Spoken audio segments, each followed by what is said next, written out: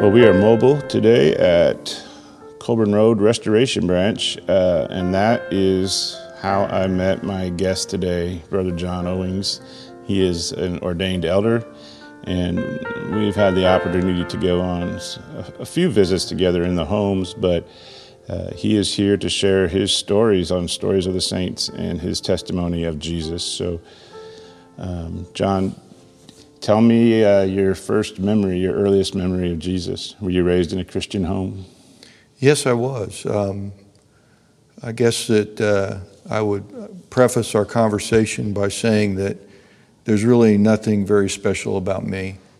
But what is special is what God has done in my life and what He desires to do in the lives of everyone.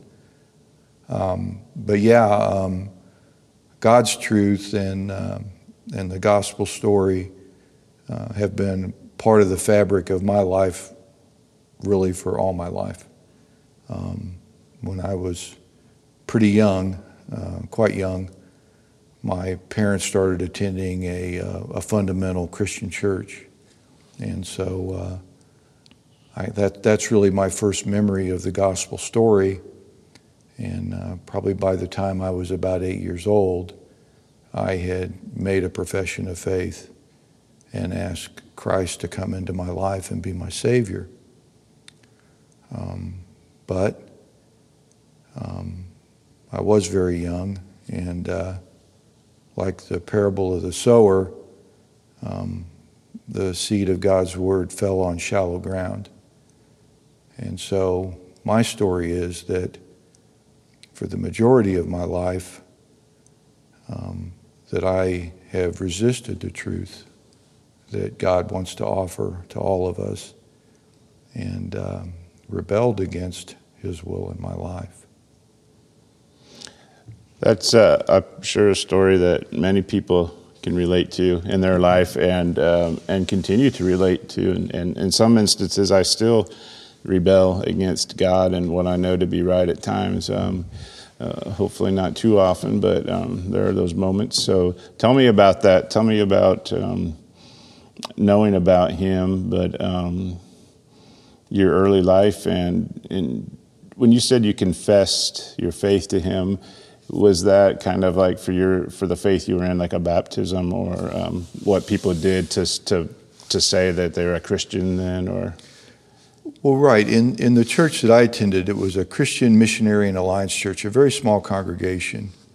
And the process of salvation as it was preached in that body was, I answered an altar call. So at the end of a sermon, okay, I was invited to come and give my life to Jesus.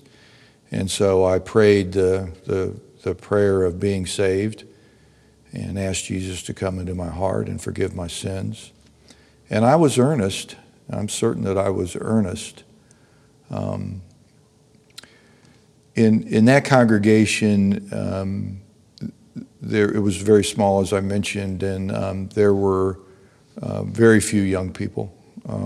No one exactly my age, a few a little bit older, and like one a little older and one a little younger. So it was really small, and it was an issue for my sister as well, who was just a little older than me. We didn't have that connection with people of our own age and the reinforcement that can give when there's that common ground of faith among peers. So that's what salvation was in that church, and I think salvation is really always that surrender to God's will in our lives, and that acceptance of Him and His truth, and the redeeming power of our Savior to bring that truth to reality and power in our lives. That church didn't place much emphasis on baptism. Baptism was a part of our worship process, but it wasn't considered to be essential to the process of making a covenant with the Lord. So as you would progress through school and into high school, you, in your mind, you believed in God and Jesus, and pictured yourself that you had accepted them or professed your faith, but wasn't an all-guiding, all-enmeshed lifestyle, or you were kind of walking your own path still? Is that what I... Yeah, I think you put it a little nicer than I will. I'll let you put it back. Well, and really, my story is has to do with how God has pursued me and given me opportunity to begin to see His will fulfilled in my life. But as a young person, I fell into my life pattern, which was to place more value and have greater desire for the things of the world than I did the things of the Lord. That's temptation for all of the young people, I think, leaving high school and even in high school and going through college and that career path and everything. Right, and so I made friends in school, and they weren't part of church-going families. And I really knew very few kids in school that had an active faith, a faith that was visible to those around them. And so I'm not going to blame my friends. I kind of gravitated towards, I think, what I wanted. And it was a selfish desire to be gratified and find enjoyment and kind of do my own thing. So by the time I was a teenager, I was inwardly rebelling, and there came a time in my life when I was a little older when I outwardly rebelled against the desires of my parents to keep me connected to God. And I didn't want any part of the church, or I told myself that when I'm my own man, I'm not going to be forced to do this any longer, and I'll do my own thing. And I kind of did. And probably would have stayed on that path, but here is the first and probably, it's one of the first and definitely probably the biggest way that the Lord intervened in my life, and that's through Susan, my wife of 45 years. Yeah, 45 years. Congratulations. I didn't.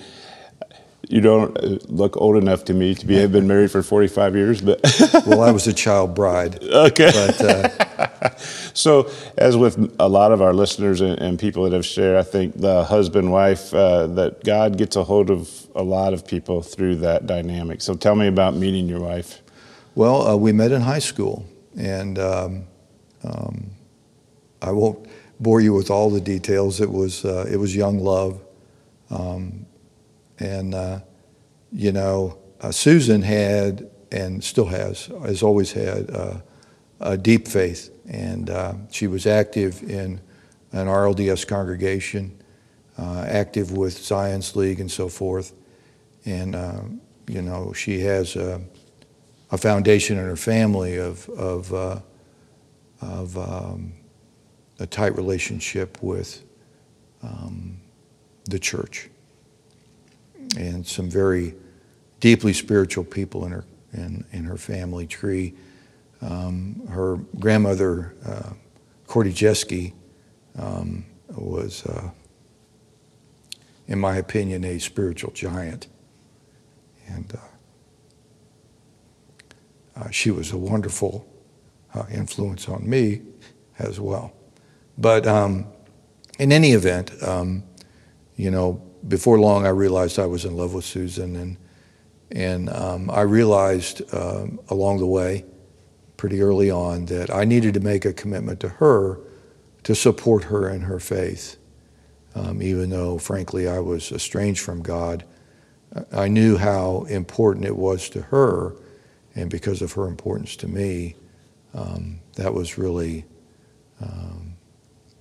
kind of the commitment that I made in my heart and to her. And so I started going to church regularly with Susan to an RLDS church. And in that church, Bannister Ridge,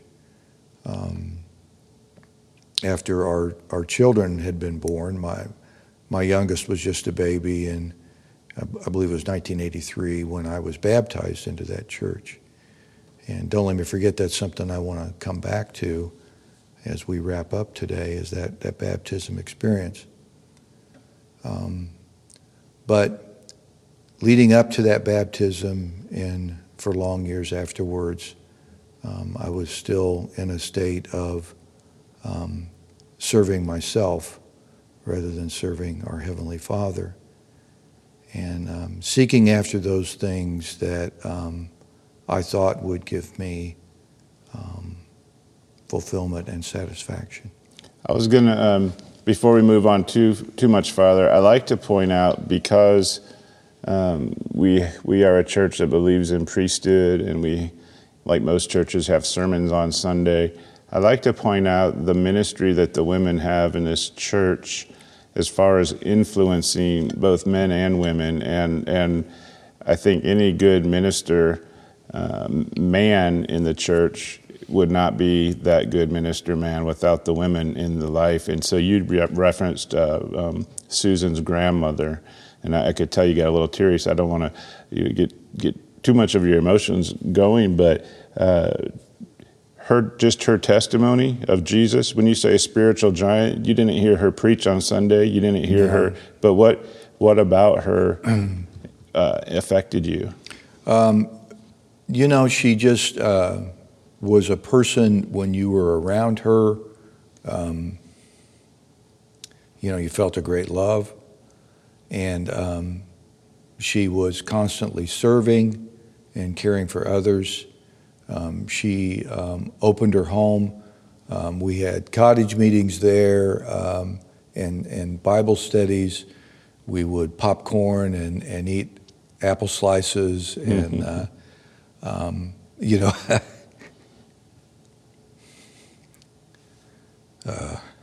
Cordy would point her little finger at me and say, John, the Lord has a work for you to do.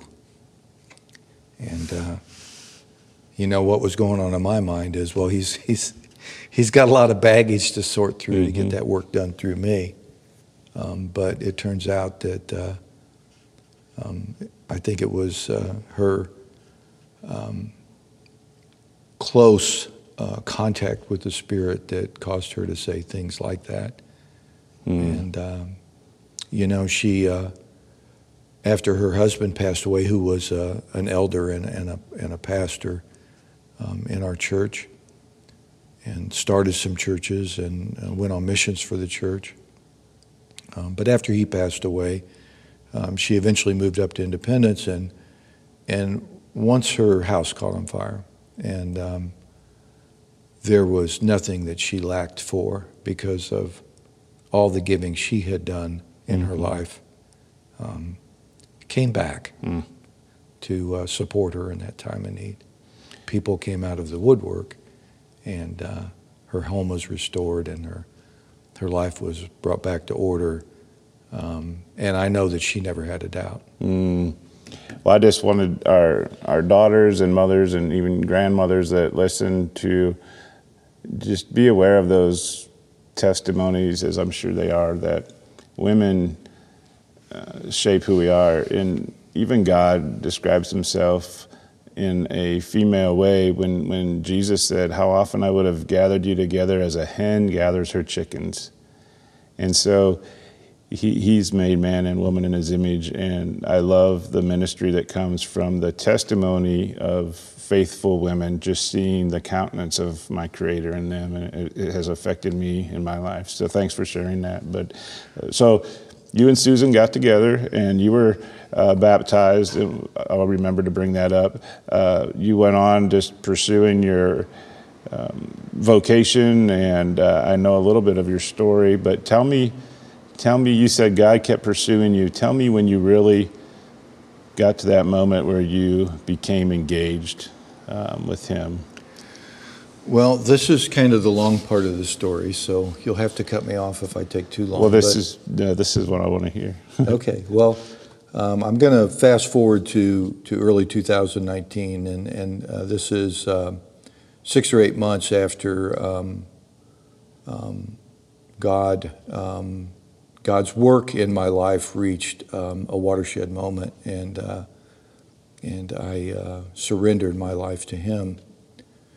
And Susan and I, at this moment, are spending time in devotion in early 2019, and we do that every morning. And I just take a paid commercial announcement here and say that if that, for our listeners, if that's something that you're not already doing, I would really encourage that act of frequently, daily if possible, to spend time in worship with the one that you love. It is the best part of my day, and it is so powerful in our lives to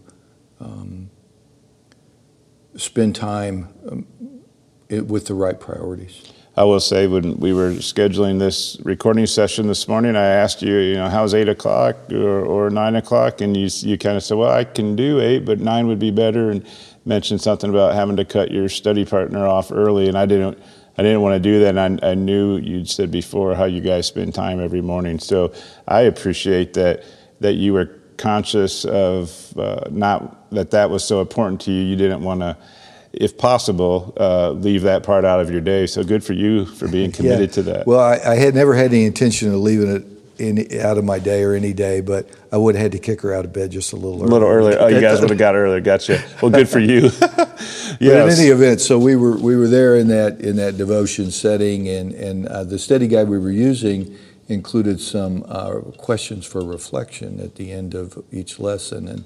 And that particular day, one of the questions was to describe a time when God had spoken to you. And I remember that it used the phrase, when you heard the voice of God. And as I mentioned before, I was on the path at that time in my life. I'd finally gotten there. But I could not think of a time when I'd heard the voice of God, or that I knew that He had directly spoken to me. There were times at the birth of my child, one of my children, or something particularly wonderful in nature, or sometimes during sermons, and sometimes in worship, God was speaking to me. But I just drew a blank, and I think it was maybe God's way of getting my attention. So I told Suzanne, I said, I don't really have anything. And she was quiet for a moment, and then she began to describe a time when God had spoken to her, and He had spoken words of comfort and direction for her, meeting a need in her life because of the sorrow she felt when she realized that I was not going to accept my first priesthood calling. And that occurred in late 2006. And so you can imagine how I must have felt. I was really humbled to hear her say those things. It was something that I didn't know about before. And especially in light of what we had been studying that morning, her words were very powerful to me. And I know that the Spirit was moving in the fact that she shared those things. And then it happened. My mind was taken back to that time in 2006 and what that was like in our life. And I was thinking, how could I have possibly responded to a priesthood calling right then? We had relocated to another state. I was following a job, following a career, and had gone out there to work on a new product and a new process. We were hiring lots of new people. There was a lot of pressure to deliver. It was a really crazy time in our lives. Moving household. Our kids were basically grown at that time. Our youngest was just finishing up college.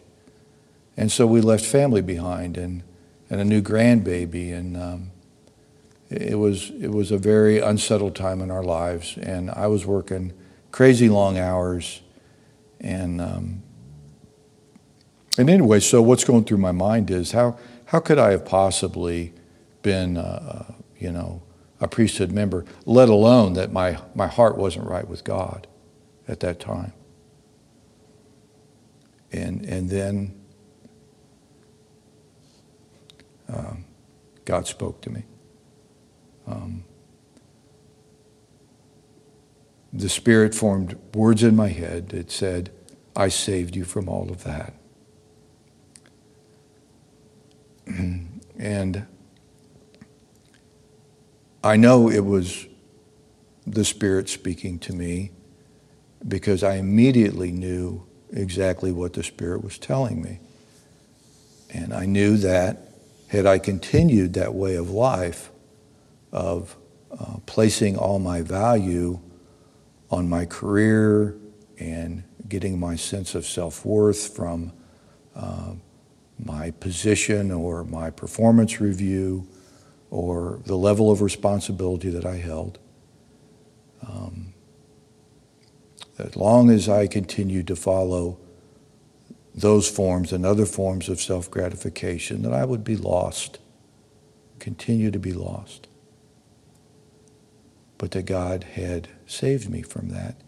And more importantly, maybe, or as importantly, significantly, I understood that had that product that I went out there to make been a success, a product that the company had invested very heavily in, that the die would have been set, that I would have followed that lie for the rest of my life and let it continue to be my God.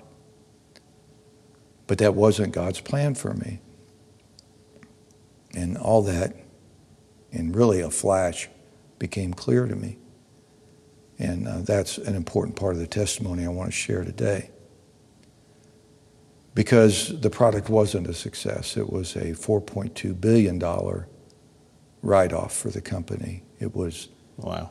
It was what I would call good material for a Harvard School of Business case study on how a company could commit so much and be so far off the mark. So in October, I went out to Indiana in 2006 around Labor Day, and then in October of 2007, the company made the announcement that they were pulling the plug on the product. And that was a big life moment for me and a lot of people that had tied themselves to a commitment to that site and relocated, and like I had, and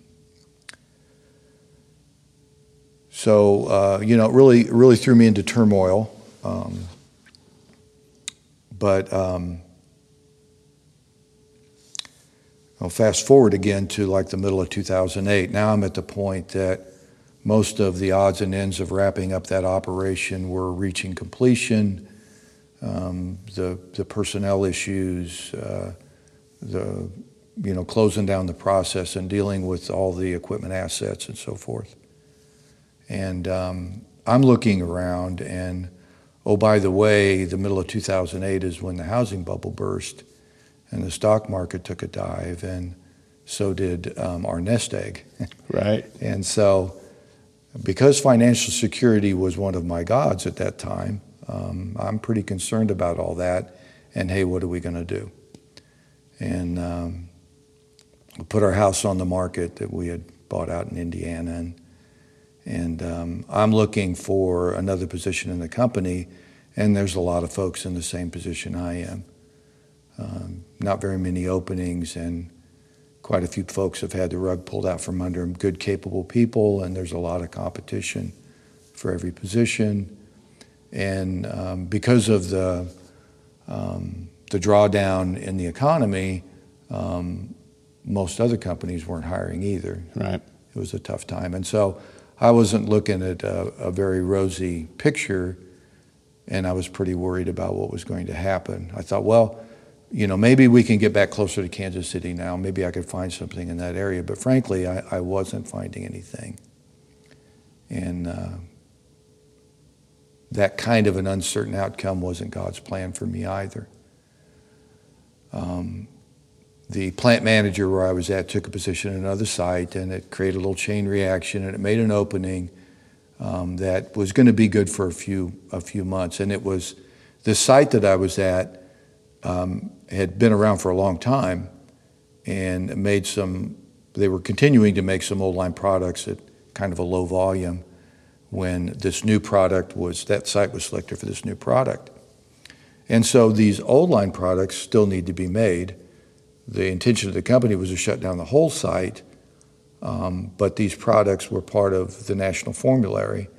And so really kind of by law, we couldn't just stop making them. We had to ensure that a supply of those products was maintained. And so our plan was to transfer that production to another facility, but we needed to make safety stock and an inventory build while that new site was approved to make these products.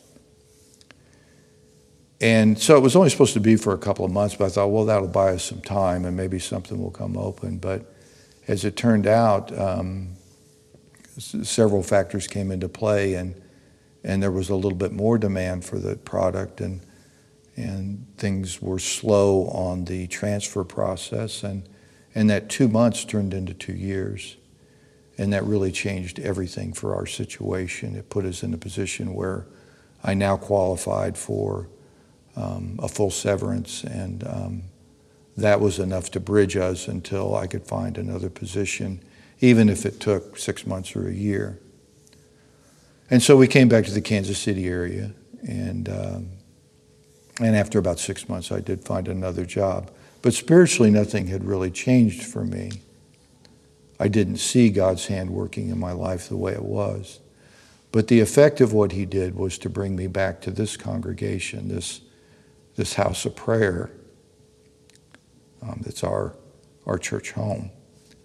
And here we find the Spirit working. Here we find the gospel proclaimed. And so I was now in a position where the Spirit could work on me some more. And it did. And then in June of 2018,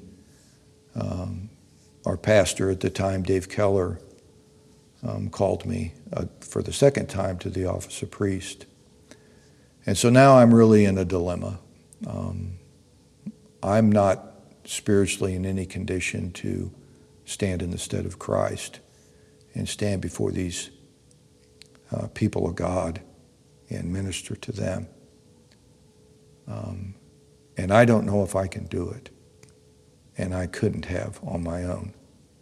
I couldn't have overcome those barriers in my life to do what God wants each of us to do. For me, it was like stepping backwards off a cliff with a blindfold on. I just didn't have confidence in my worthiness to be redeemed. But thankfully for many of us, for me for sure, we serve a God who's in the business of redeeming those that feel unredeemable. And so I asked God to strengthen my faith. And I made my commitment to him. And asked him to give me the faith to repent. And I want to say something about repentance at this point, that repentance is turning away from the things that separate us from God. But in so doing, we are turning towards God. And when we turn towards God, wonderful things will happen in our lives when we give him that chance. You said exercise. You asked him to give you the faith to repent, and that's a scripture in the Book of Mormon that stuck with me several years ago. That led me to really reading the Book of Mormon more than I had before, and that was when I read the scripture that that we need to have faith unto repentance. Mm-hmm. And that it wasn't so much that I had read that for the first time; it was that the Spirit opened my maybe spiritual man to look at what that meant and to try to understand what that meant in my life and in everyone's life. So that was interesting. The first thing you did was ask God to give you the faith to repent. Yes. And so it wasn't a throwing the switch. Now I'm right where I need to be with God, and and everything's going to be fine now. It wasn't that way for me. I don't know if it is for anyone, but that concept of line upon line and precept upon precept is how he worked in my life. That as he answered my prayer and worked within me to grow that faith, that my trust grew, and there's been so many ways and so many times that he's opened the vistas for me to see what he's doing in my life, and of his great goodness.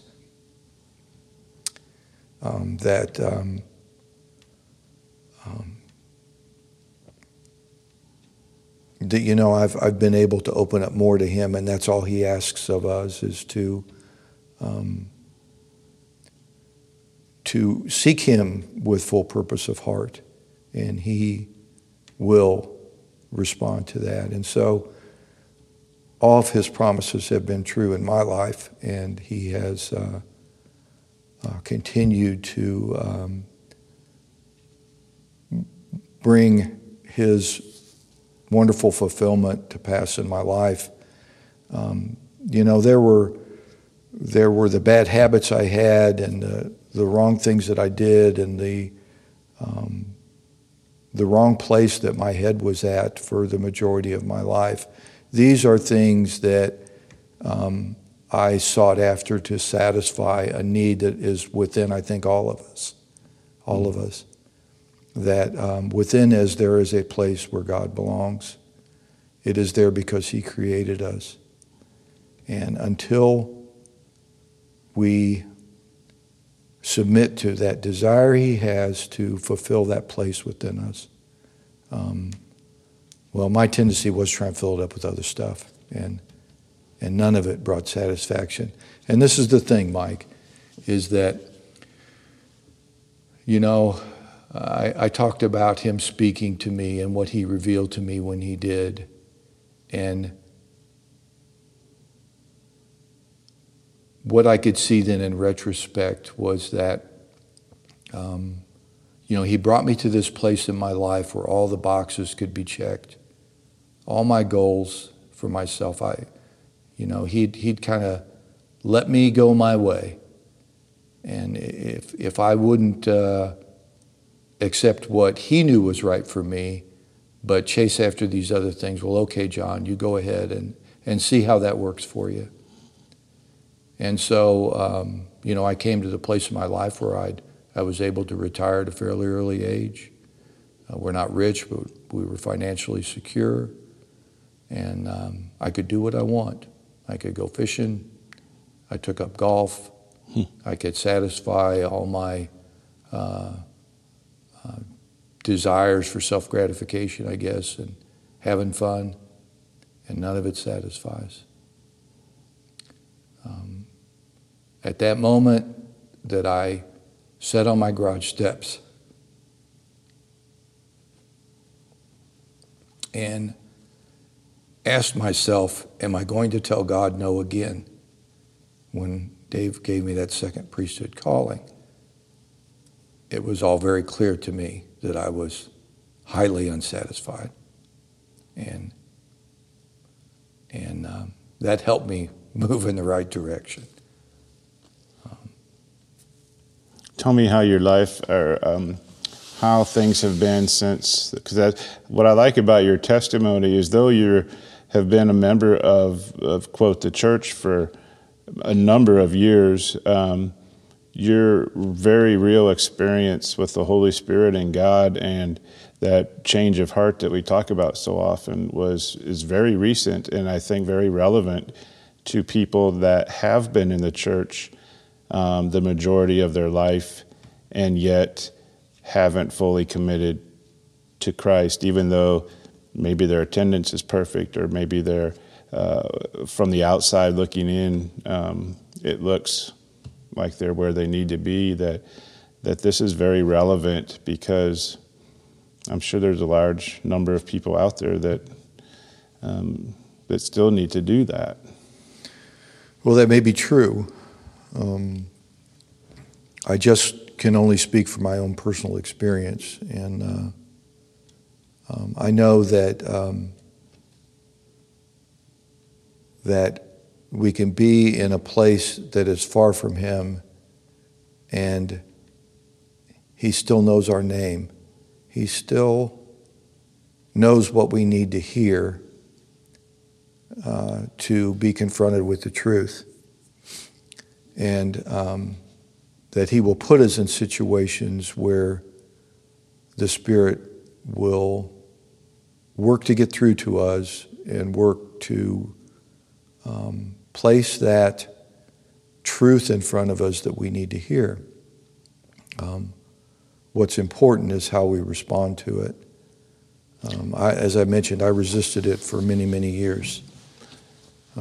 What's it been like since you've responded? Your service in the ministry, and you were recently called and ordained to an elder just a couple years after being called to be a priest. What's the change in status? Let's say this. What's the satisfaction like now?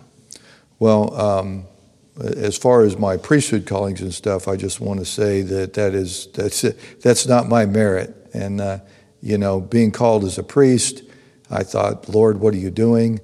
And being called as an elder caught me really kind of by surprise. All that matters to me is to be able to serve and serve Him.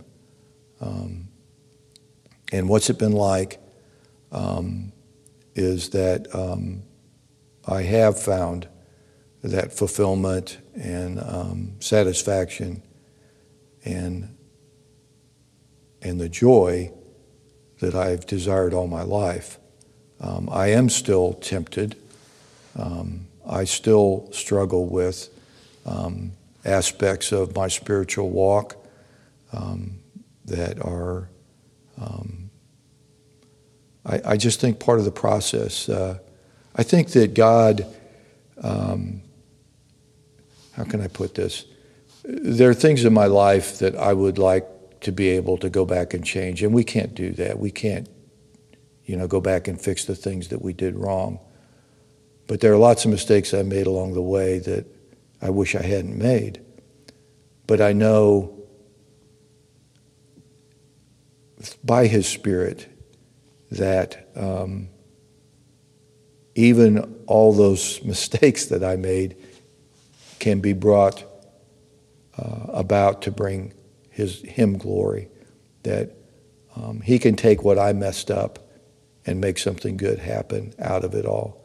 And I hope that, like this opportunity to share my testimony is an opportunity to do that, to say, I've made mistakes, and yet here's what God can do. But I think that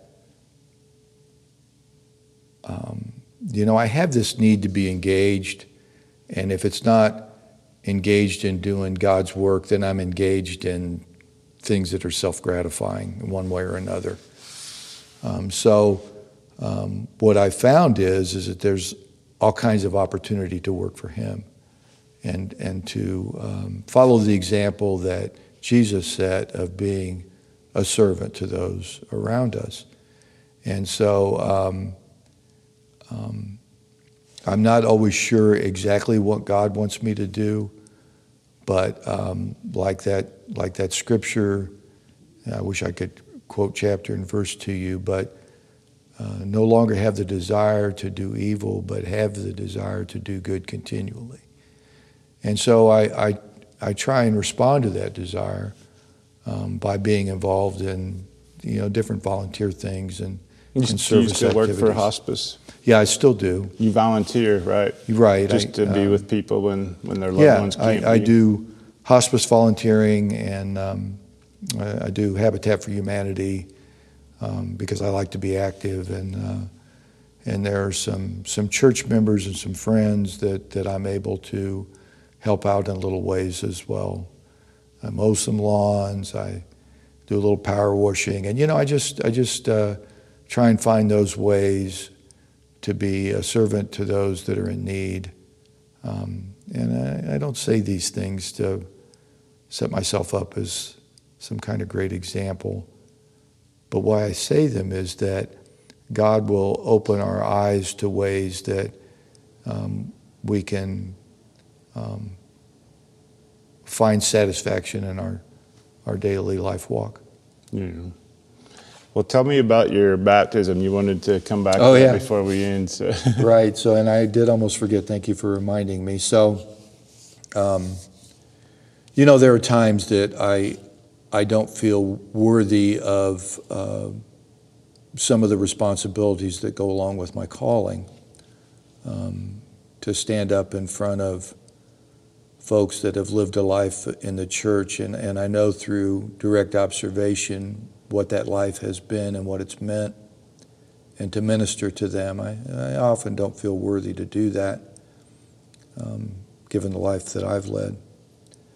And so last year in 2020, during a time that I was preparing for a responsibility that I had, and I just did not feel worthy. And, the adversary was working on me and telling me that,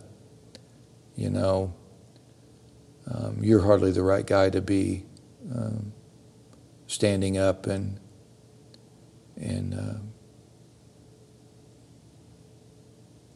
being a witness for our great God.